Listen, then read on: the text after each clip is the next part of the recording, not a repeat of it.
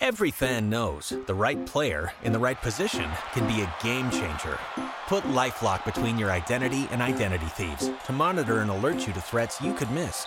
Plus, with a U.S.-based restoration specialist on your team, you won't have to face drained accounts, fraudulent loans, or other losses from identity theft alone.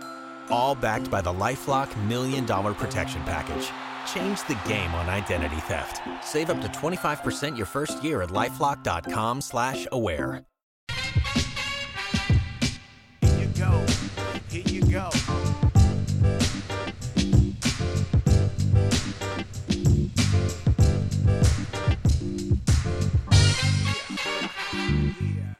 168. That's the Nothing Personal word of the day for Monday, February 19th, 2024.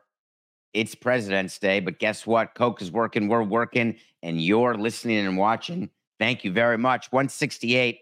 I did it. I stayed up and watched the All-Star game last night, the NBA All-Star game.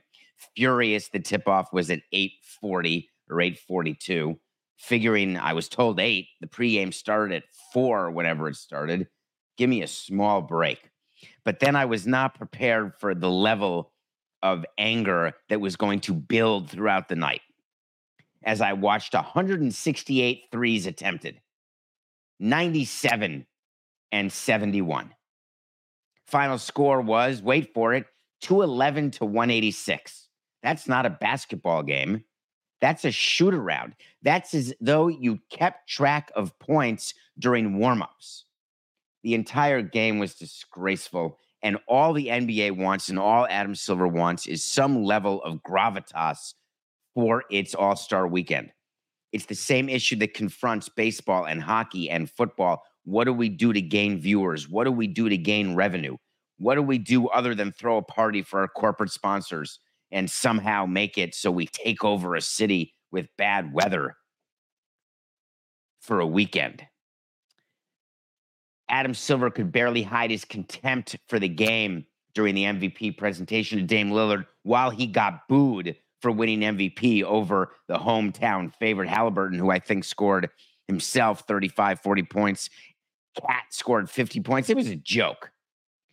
So I've been racking my brain thinking about what to do with this All-Star game, and I think I've got it. Do you remember the Emirates in-season tournament? Although it wasn't called that back in its inaugural fashion. It was just the in-season tournament. We've had it 1 year. Remember the Lakers? They won it, and it was in Vegas if you made it to the semis, and some of the games counted as regular season games. The finals did not. Stats in the final game did not. Lakers raised a banner, all that stuff. And then I looked a little more closely at the thing that I think about more than anything, which is money. Do you know that losing the All-Star game, so everybody on the West, those players got $25,000.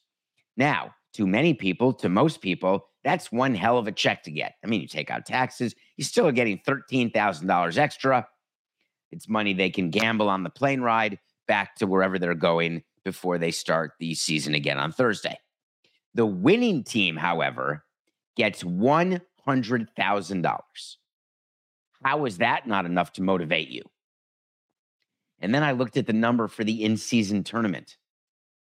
If you get to the final game of the in-season tournament, everybody on your team gets $200,000. That's twice as much as the winners get for the All-Star game. But if we win, $500,000. And I was thinking about players and my experience talking to them and thinking about money with them and what bonuses they like and what matters. $500,000 to a player making $30 million moves the needle. $500,000 to a player making $5 million, it really moves the needle. $500,000 to players making the minimum, even in the NBA, it is a huge amount of money. The level of care for the in-season tournament was significant. So, Adam Silver can try all he wants to make the game matter. He can do a Bud Selig shrug, and he can give home court in the NBA Finals to the conference which wins the All-Star game. He won't do it. Doesn't matter. Home court is not what it used to be in the NBA. So now we're down to just money. He's got to give the winning player on the winning team, every player on the winning team, $500,000. He has to match the in-season tournament. He has to make it worthwhile for the players to play defense, for the players to care. It is unwatchable basketball to see 168 bombs. Oh, he pulled up from the logo. Hey, look, Reggie Miller and Candace Parker. Or look at that. That's a layup for Dame Lillard from the logo. All the back and forth. Oh, look at that. Luka Doncic. Every time, Coca. Luka, the Joker. How many minutes did the Joker play, Coca? Hold on, let me check this. I'm trying to see if there was a player who cared less than Jokic about being at the All-Star game. He doesn't even care about being at the NBA Finals. Why would he care about being at the All-Star game? Jokic, 23 minutes. LeBron only played 14 because of his ankle. Jokic only took 8 shots, 6 for 8, 13 points. Disinterested. What about Doncic? What did he do? Same 23 minutes, 3 for 10, 1 for 6 from threes. Yes, I am worked up because I used to love the NBA All-Star game. Used to mean something. Do you remember when Magic Johnson was allowed to play after he was out of the league when he tested positive for HIV and he came back and won the MVP? I think it was the 92 All-Star game. When you saw Kareem and Worthy and Magic and Bird and these players wanted to win. East versus West, this was not about, Olay defense. This was about, we are going to crush you. We are not going to let you get a layup. I miss those days. The only way for Adam Silver to get them back is to pay the players more money. So, the changes that are going to come to the All-Star game. Number one, way more involvement with women. The Steph Curry three-point contest was absolutely outstanding. Why did it interest me so much? Because Kenny Smith has gotten absolutely torched. And Kenny Smith said on the air exactly what I was thinking. Just hear me out because I don't want to get people to misunderstand, and I don't want Coco to be upset, but hear me out. In a long drive contest in golf, is it true or false that men hit from the men's tees and women hit from the women's tees? Whether it's fair or not, whether it matters or not, whether it should be a rule or not, the WNBA has a different three-point line. Do you think that in college, if they had an all-star game in college, would they put the college three-point line where the NBA three-point line is, or would they keep the college line where the college line is? It would not have been hard to have 2 different three-point lines. Now, maybe she didn't want it. Maybe it wasn't necessary. But Kenny Smith to get absolutely rolled over a comment of, hey, I don't understand why the rule was different for this three-point contest, which Steph Curry won, and it was actually exciting. He won at 29-26. It was very, very cool. It is guaranteed to happen again. Maybe it's the ancillary events like the Pro Bowl in NFL. Hey, forget the game. We'll play skills and some sort of flag football. That's not going to change in the NBA. It's still going to be a game. Maybe they'll try to get All-Star Saturday back to what it was when it was must-see TV, like the dunk contest. Did you all enjoy the dunk contest? How is it possible a non-NBA player's in the dunk contest? Mac McClung has now won back-to-back dunk contests, except here's the problem. He's in the G League. Why can't we invite the halftime guys, give them trampolines? Why can't they be in the dunk contest? The whole purpose of the dunk contest is you've got the best dunkers from the actual NBA. Why? They can't get anyone to do it anymore. Jaylen Brown was the big star of the 4-man dunk contest. It used to have 8 people, maybe more. Different rounds. It was a show. It can't be what sponsors want anymore. No one gives a flying rat's pituitary gland about anything related to the NBA All-Star Weekend. Nobody. The best we can come up with is people complaining about the locale. Who the hell wants to go to Indy? Did you see when the game started? Listen, I'm not a Reggie Miller guy because he was on Indiana and I was a Knick guy in the 90s, so you can't be a Reggie Miller guy. He's standing next to Oscar Robertson. I'm a Milwaukee guy, the big O. He's standing next to Larry Bird. Reggie Miller talks into the microphone for about 4 minutes, and then Oscar Robertson gets 10 seconds, and Larry Brown, God damn it, 4-8-69. It's President's Day. No one else is working. And Larry Bird said, Indiana, start your engines. That's how they allocated the microphone. Maybe Larry was too shy, didn't want to say more. The whole thing drove me crazy. Let me give you a wait to see. How about that? This is an official wait to see. When I tell you something's going to happen, if it does, great. If it doesn't, I promise we revisit it. 1, next year's NBA All-Star Game, there will be another male-female three-point contest. And 2, there is going to be a mid-collective bargaining change to the All-Star Game. This year, the change was back to East versus West instead of the draft of players because the union said, well, no, because then someone's the last man drafted, and that's too embarrassing. Like a playground pick, that's too embarrassing. All right, we'll go back to East versus West, which it always should be. Here's the second wait to see, Coca. They're going to increase the money mid-CBA. They're going to increase the money given to the participants, both the winners and the losers. They got to do something. If you're a broadcast network, if you're TNT, you're putting so many resources into pregame, you are spending a ton of money on production, and you're getting absolute crap.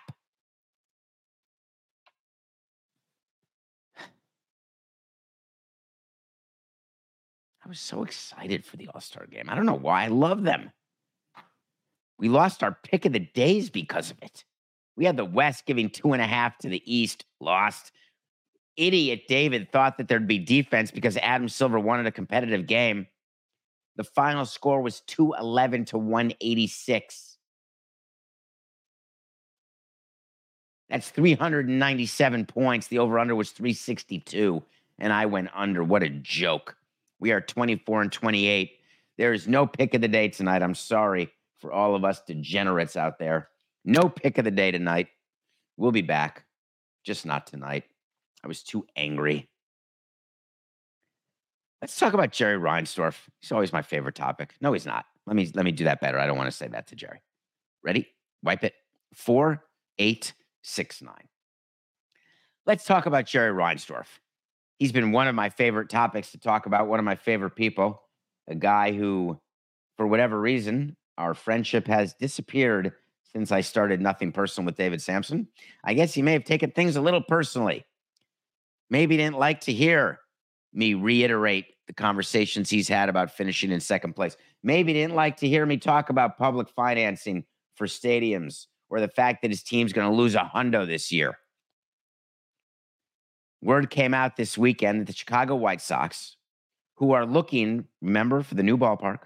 We talked about it. It's a real estate play, 78 acres in the South Loop, all sorts of commercial and residential and all sorts of ways to make a lot of money. Well, wouldn't you know it, Jared Bear's looking for a bill. Is it possible that he's reaching out to the city of Chicago looking for $1 billion in subsidies? Here's where it gets a little tricky.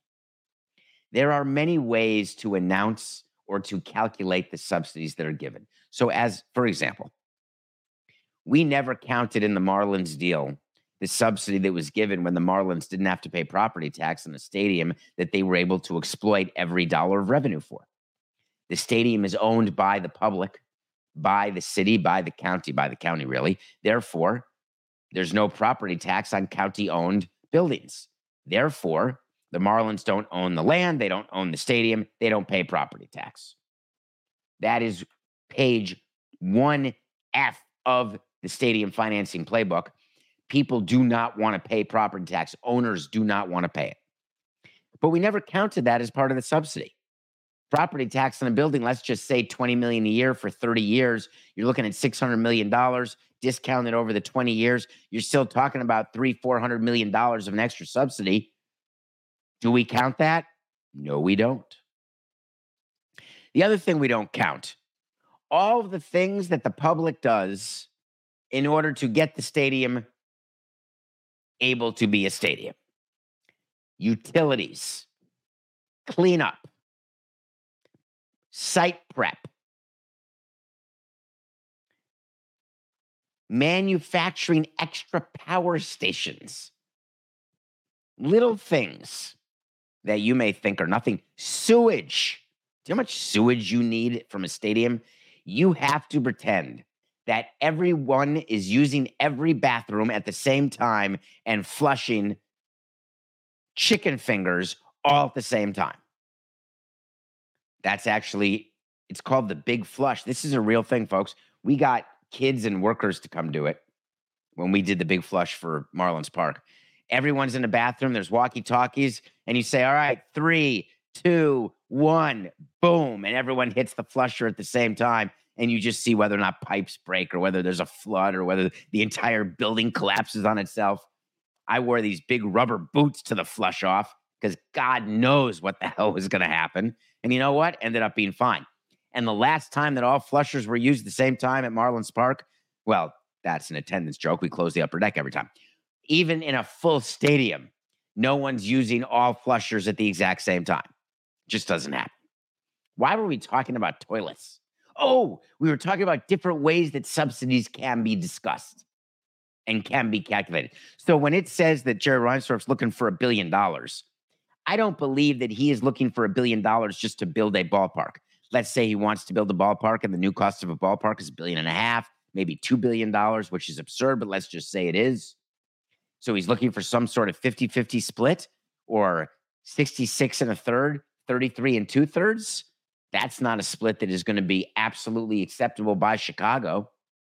So therefore, someone who's leaking out $1 billion subsidy is someone who truly doesn't want this deal to happen. No, it wasn't me. But here's who it could have been. Could it have been the Chicago Bears? Am I starting something? Want to be starting something. Got to be starting something. The Bears are trying to get a stadium in Chicago while threatening to move to Arlington. The White Sox are trying to get a stadium in Chicago while threatening to move to Nashville, but then saying, nah, we were never going to move in the first place. But certainly moving outside of city limits, not out of the question. The city of Chicago now has to figure out how, at the same time, how do you finance both a football stadium and a baseball ballpark? This level of funding for the White Sox, could it actually stop the Bears from getting a deal done? Jerry Reinsdorf, as part of his plan, this is always a popular one. I love it. I really do. Let's take the tax that already exists that was supposed to sunset and let's keep it going. Very popular. Remember, Milwaukee tried to do this too. You get a tax that is meant just to pay off the bonds for the ballpark. It's an extra. It could be an occupancy tax. It could be anything.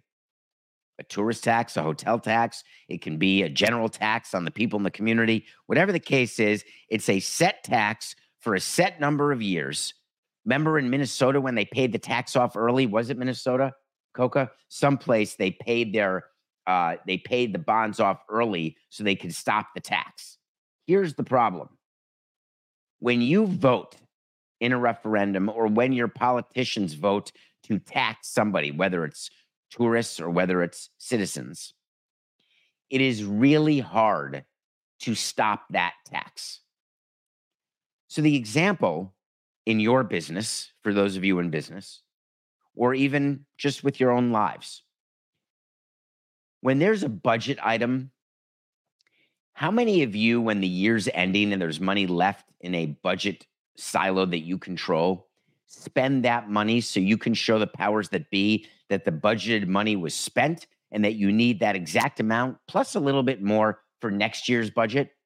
But if you leave money inside a budget category, then the CFO looks and says, oh, you didn't need that amount of money. Next year, we're giving you only what you spent. So there's a mad rush to spend all the money inside your budget category. I know you all know what I mean. It's not that different with taxes. when there are hotels that are used to charging whatever the hotel tax is in Chicago, let's just say that he wants that it's 2%. So you check into the Drake or the Westin or wherever you are, and you look at your bill and the rate is $299, and then you see a 2% tax and it just says hotel occupancy. You pay it, you don't think about it, you expense it, or you just pay it if you're there personally. Do you think that that money that's being used for whatever the case it's been used for, and it's been around for decades, if they continue that tax, and right now it's due to expire in 2034, would anyone notice if they discontinued the tax or continued it? No, no one would. Because do you think that your hotel rates would go down? No, because the hotels don't collect the tax. There'd just be a new tax that would replace it. So one of the things that we love to do when we're trying to get public money is we try to say to our constituents and to the citizens, hey, we're not creating a new tax. We're simply continuing an existing tax, or we're allocating an existing tax. For Marlins Park, what annoyed me the most about all the misinformation, there were no new taxes for Marlins Park. There was no increase to an existing tax. There was no continuation of a tax that was going to end. This was about an allocation of existing tax money. And everyone got it wrong in Miami. No matter how many times I would stand on a soapbox and tell you what that tax money was, y'all got it wrong. In Chicago, in order to get it done, they're going to need to extend a tax. That's sort of like creating a new tax, isn't it? But believe you me, it's going to happen. What did Minnesota use, Coco? Oh, they did use those pull tab games. That was a great one. I always love that. I love when lottery money is used. Hey, we're going to come up with a lottery. We tried that so much. We wanted to come up with a new lottery in Miami because what better way to get money from poor people than doing a lottery? It's the single greatest plan of all time. I couldn't disagree with them more. It makes me crazy. All the people who go to casinos on payday every other Thursday. I know you know that. The casinos, the local casinos, their greatest days are the paydays. People come and gamble what they can't afford. All the pull tab lottery tickets and the scratch off lottery tickets. Hey, look, that guy just won 2 cheeseburgers plus $10,000. Oh, I missed it by $1 sign. All right, I'll just take 30 of them. But it is a huge way. Now, I don't know if you know this, but you know from your kids, all these lotteries around the United States, it's been a tremendous boon to the school systems. The school systems are amazing now. There's barely any F or D schools. Everything, I keep hitting the new mic, Coco. Everybody is an A school, B school, because the money is flowing in like it's from the Mississippi River. Don't worry. When you do a new pull tab game, it's not tax. It's not your money, folks. It's not taxpayer money. It's not a public subsidy. I thought that our way was the best. Tourist money. One of my favorite lines was, if you're paying a hotel bed occupancy or you're paying a hotel tax, it means you're a local person going to a stay vacation, likely with someone who's not your wife. But if you're in for a conference or you're traveling, you pay the tax, you expense it to your business. It's businesses that are generally outside of the state. Who cares? It's a perfect financing plan. Oh, but then DeSantis and other governors and other people in Florida stand up and say, we've got to lower the taxes in Orlando. We can't have the bed tax too much. We're losing out on conventions to places with smaller hotel tax. Oh, yeah, that's exactly what's happening. There is so much manipulation with PR. Sort of like Adam Silver telling you last night's All-Star game worked. Nope, didn't work. All right. When we come back, we're going to review a movie I watched with Zac Efron and Jeremy Allen White called The Iron Claw. And then we're going to talk a little spring training, a little baseball. And one of the things that Nolan Arenado said, and we have to talk about leadership. We'll be right back. Every fan knows the right player in the right position can be a game changer. Put LifeLock between your identity and identity thieves to monitor and alert you to threats you could miss. Plus, with a U.S.-based restoration specialist on your team, you won't have to face drained accounts, fraudulent loans, or other losses from identity theft alone. all backed by the LifeLock $1 Million Protection Package. Change the game on identity theft. Save up to 25% your first year at LifeLock.com/aware. Welcome back to Nothing Personal. It is David Sampson, Matthew Coca. We are live on the Nothing Personal with David Sampson YouTube channel. If all of your other podcasts are taking a break today, guess what? We're not. We are live. I don't know how you take a Monday off. Too much going on this weekend. I watched a movie yesterday before the All-Star game, and it's the new movie with Zac Efron. It's called The Iron Claw. A few caveats. Number one, a few provisos. Little notes. I had never heard of the Von Erich family. You?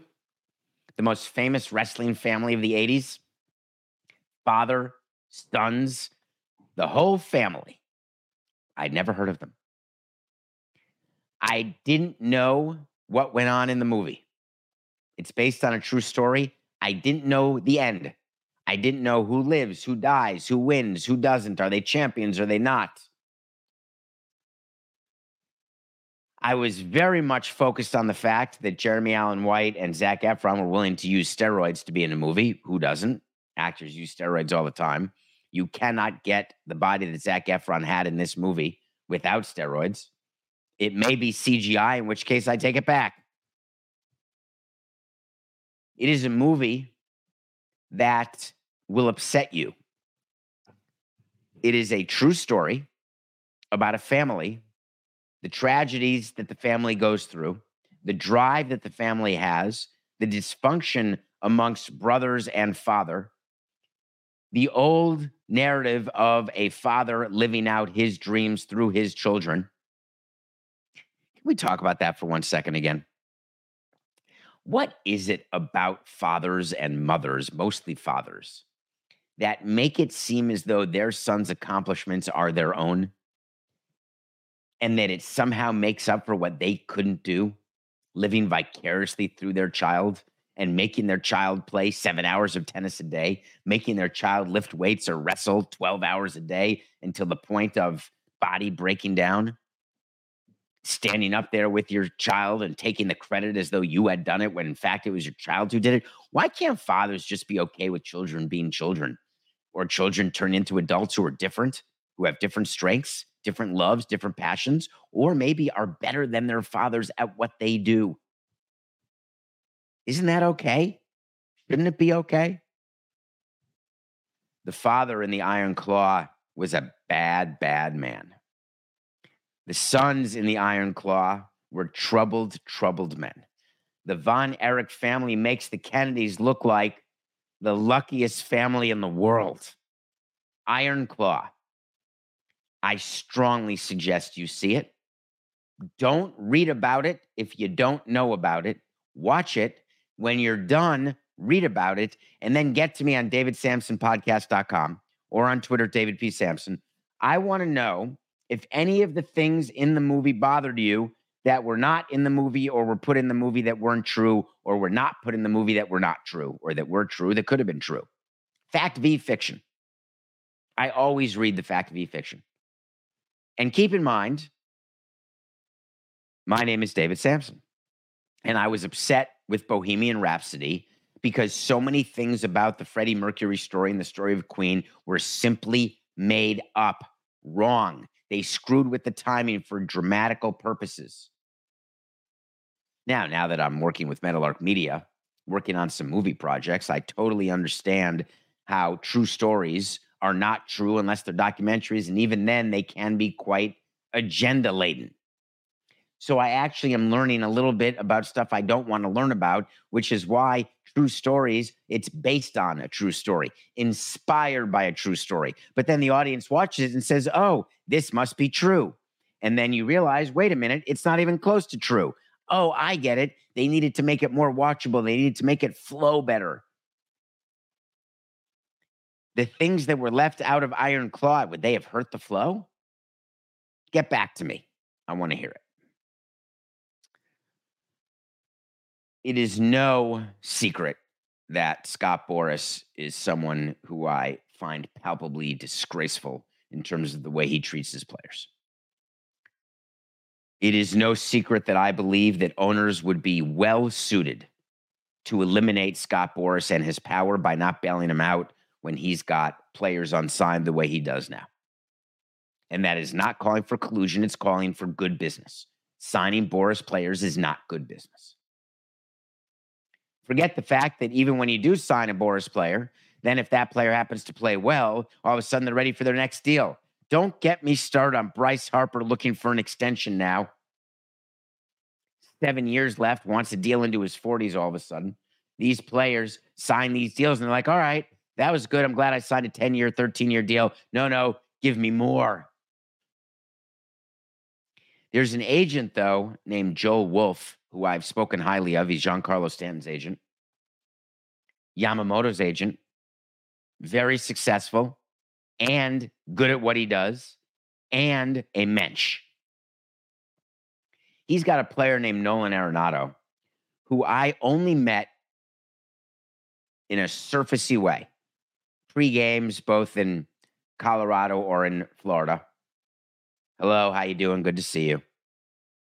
And that was it. What I've heard about Nolan Arenado from Joe Wolf and others is that this is an absolute gem of a man, the exact guy you want on your team. Now, there are people who say that about their players. When agents tell you that, they're generally full of it and lying. If Joe Wolf tells you that, it's true. So my view is that Nolan Arenado has to be not just a great guy, but a great teammate, a great leader, the exact person you want to build your team around. That must mean that Joel is despondent beyond repair today, because this weekend I read that Nolan Arenado had a quote that made me insane. He was trying to explain away why the Cardinals had a bad year last year, getting ready at spring training, which means everyone's tied for first, as you know. And Nolan Arenado said, listen, our team was just all young guys.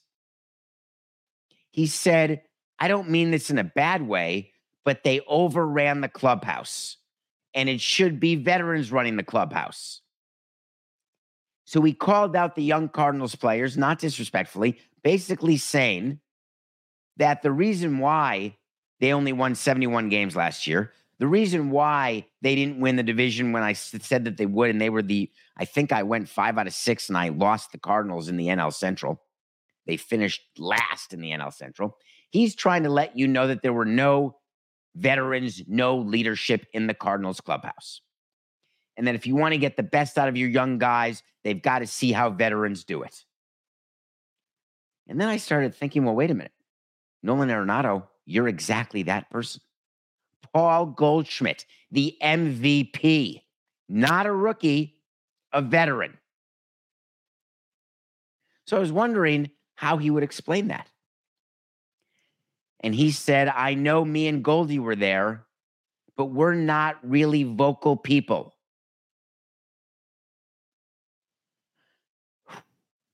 Let me talk a little bit about leadership here. There's 2 types of leaders in the clubhouse. There's leaders who lead by example, and there's leaders who lead by having the experience and the respect of the room, mostly because they're bilingual and mostly because they've been there and they've done it. Martin Prado. The Cardinals signed Matt Carpenter, and Nolan's point was, we're so happy to have Carpenter back because he's going to be the leader. He's going to hold players accountable. My experience is that when you've got a bench player, which is what Carpenter will be at best, if not a released player, this sounds more like a plea to keep Carpenter on the major league team for as long as possible when his performance will warrant a release. When you're a GM and you listen to your captain, to your best player, to your players being paid the amount of money Arenado's being played, tell you that he's not going to lead, he can't lead, he's not vocal, as though that's the excuse for the losing, I'm going right to the clubhouse, sitting with Nolan and saying, listen, you got to keep that to yourself. If you're going to blame the fact that we won 71 games and the fact that you and Goldie only lead by example and not with your mouths, that you don't hold players accountable, are you saying that I should fire Marmol right now, Ollie, our manager? Maybe I should fire me, John Moziliak. the president of baseball operations, because it can't be that we underperformed the way we underperformed because we did not have the proper leadership in the clubhouse and you didn't do anything about that. And you think Matt Carpenter is going to be the difference? On principle alone, I would release Matt Carpenter today. And I would bring Goldie and Arenado into the office upstairs, not in the clubhouse, upstairs. Make them come to my office. I would pull out the payroll. I would pull out their contracts. And I would ask them, excuse me, do you believe that part of your job should be to be a leader? Some players say no to that. Some players say yes, like one of my famous decision flowcharts. If they say no, I say, thank you very much. That'll be all. You can't create a leader. You can't teach a leader. You can't manufacture a leader. That goes for business. That goes for sports. That goes for life. You're either a leader or you're not. Under leader, those subsets do exist. The example or the vocal. And they're equal because it is the job of the manager, the pit boss, the management to explain to players or employees which type of leader is what. You go down and meet the young players and you say, I want you to pay attention to Nolan Arenado. I want you to look at the way he preps for a game. I want you to look at the food he eats, the video he watches. I want you to look at his discipline. I want you to look at his mind frame, his routine. Then there's other times you go to the clubhouse and you say to the players, I want you to look at John Cocktoaston. And I want you to listen to him. Listen to the words he says, because under his leadership, you will have a chance at getting to arbitration or a chance at free agency. He knows of what he says. Can a non-star player be that? Can you bring in an old player who no longer performs and have them lead your team? I thought about that a lot this weekend after reading Arenado's quotes. And here's where I come out. The number of players who are able to be leaders in the clubhouse while not performing in the starting lineup on a day-to-day basis and being superstars on the team, maybe 5 ever. Ichiro's a great example. Never wanted to be the vocal leader, always led by example. And his teammates would go up to him and ask him to explain his pregame routine, his off-season routine. Explain to me how you keep your body so ready. What do you do? Because it ain't needles. What do you do? How do you throw? Ichiro does long toss from 600 feet. Arm never got hurt. What is the routine? Other players, when they come in, are never spoken to at all. They're never spoken to by players, ever. I haven't done my picks yet for this season. I've not done my predictions. But let me tell you, I am quite concerned about the St. Louis Cardinals. And I know that the audience in St. Louis is big, thriving, and growing. And you know I love you. But my God, should that make you angry? All right, I had a chance this weekend to also think about Rob Manfred, and we covered it last week. I don't remember what show. The commissioner of basketball of 4869. We covered it last week, I believe on Friday, the commissioner of baseball somehow getting it out into the universe that he was going to retire in 5 years. And I knew something was strange about that. And I questioned it on Friday. Why announce something so many years to go? So many things can change. So many things need to happen. All these articles have now come out about all the things that are left for the commissioner to do, from the next collective bargaining agreement to figuring out local media and the nightmare that is Bally's and their bankruptcy, figuring out how to get assets to appreciate, how to lift blackouts, figuring out how to continue to increase revenue, try to figure out why more people are not watching the World Series while tweaking rules to get regular season attendance up, because baseball is such a local sport, trying to figure out how to get more youth to play baseball, trying to get control even more than you have over everything baseball related, from minor leagues to Olympics to everything else. It's a heavy lift for any commissioner, any CEO. A commissioner is a CEO. It's not out of the question to have succession plans. Bob Iger gets criticized all the time as the CEO of Disney. Hey, what's your succession plan? Don't quite have it. Hell, they did a whole TV show about a succession plan for Logan Roy, and we all watched it. Who's it going to be? Of course, commissioners, it's not your child, but it's the same exact concept. The thing is, the succession plans that are in real life, you don't necessarily need to look 5 years out. Now, banks do. And I want to talk about the difference between a JP Morgan, a Goldman Sachs, a Morgan Stanley, and baseball and Disney. What Jamie Dimon is doing at JP Morgan, he is the most influential CEO on Wall Street. He has his eyes set on several people who will succeed him as CEO, and he's putting them in different jobs in the company to learn different business centers so that they've got the experience of having touched everything. And then that will help inform him where he's going to go with succession. At Morgan Stanley, you had several people in the line for succession. Then you make it clear who's made the cut, and then the people who lose leave.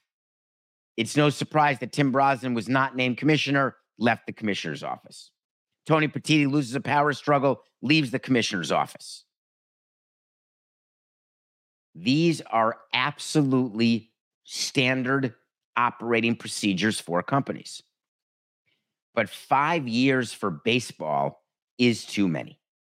And the reason why it's too many is that you are putting people in a position to politic to be commissioner when they don't even know what the job is. They don't know what it will entail in 5 years. They don't know what the landscape will be in 5 years. And most of all, they don't know who the voters will be in 5 years.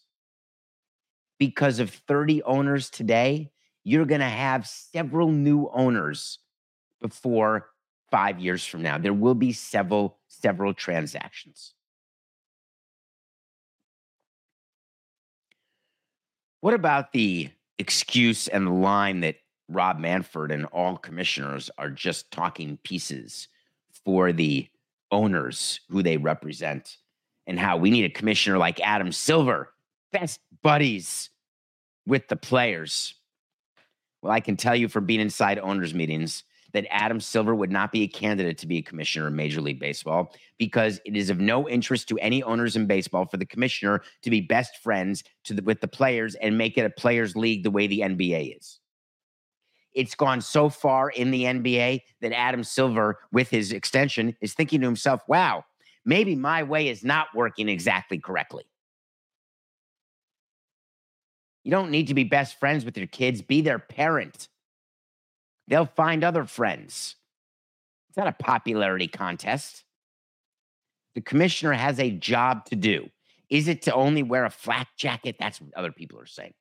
Wear a flak jacket for the owners. People say that about Roger Goodell. Take all the bullets, which is an unfortunate expression. Take all of the arrows that are really heading toward owners and take it as though it's you. Well, you're not fooling anyone anymore. Being the mouthpiece, you are. But what is it about the job that actually warrants the 25 to 50 million a year? You're running a huge business. In football, with so much centrally located revenue, it is a multi-billion-dollar business. In baseball, it used to be the majority of the revenue when we would call baseball a $10 billion industry. That wasn't Central Baseball doing that. That was individual clubs, all the revenues added up, and there was a huge disparity between the highest revenue and the lowest revenue teams. Think Yankees, think Guardians, or think Rays, or think Marlins. And most of that was made up by the disparity in media. When the Dodgers are making $300 million and other teams are making $30 million. But the commissioner doesn't do that in baseball. The commissioner does the national media rights deal. And the national media rights deal, each of their partners pay them under $1 billion.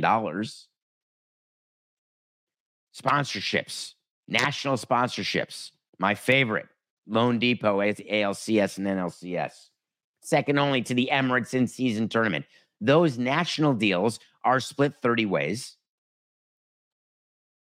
The single most important thing that the business leader does as commissioner is labor. Why do you think Rob became commissioner? Self-appointed by Bud after a crazy vote, which I've told the story before, but as these years pass and Rob either leaves or doesn't leave, I will continue to talk about that process and how it will be for the next set of candidates. But the reason why labor matters is that when you've got what they call labor hawk owners, those are like the Jerry Reinsdorfs of the world who want to really stick it to the players and are willing to lock out, are willing to have a work stoppage that lasts a long time in order to get what they want. You've got to balance 30 owners, their different needs and wants, while figuring out how to keep the game playing. Because the one way that no one makes money is when games are not played. So it is going to be fascinating to me to watch what happens with the commissioner, with baseball, as we head into the next several years, because we have just begun. All right. What's next? Oh, that's it, Coca. We'll be back tomorrow live, 8 a.m. I totally lost track of time. It's just business. Thanks for being here on Monday, February 19th. When no one else is, we appreciate you. This is nothing personal.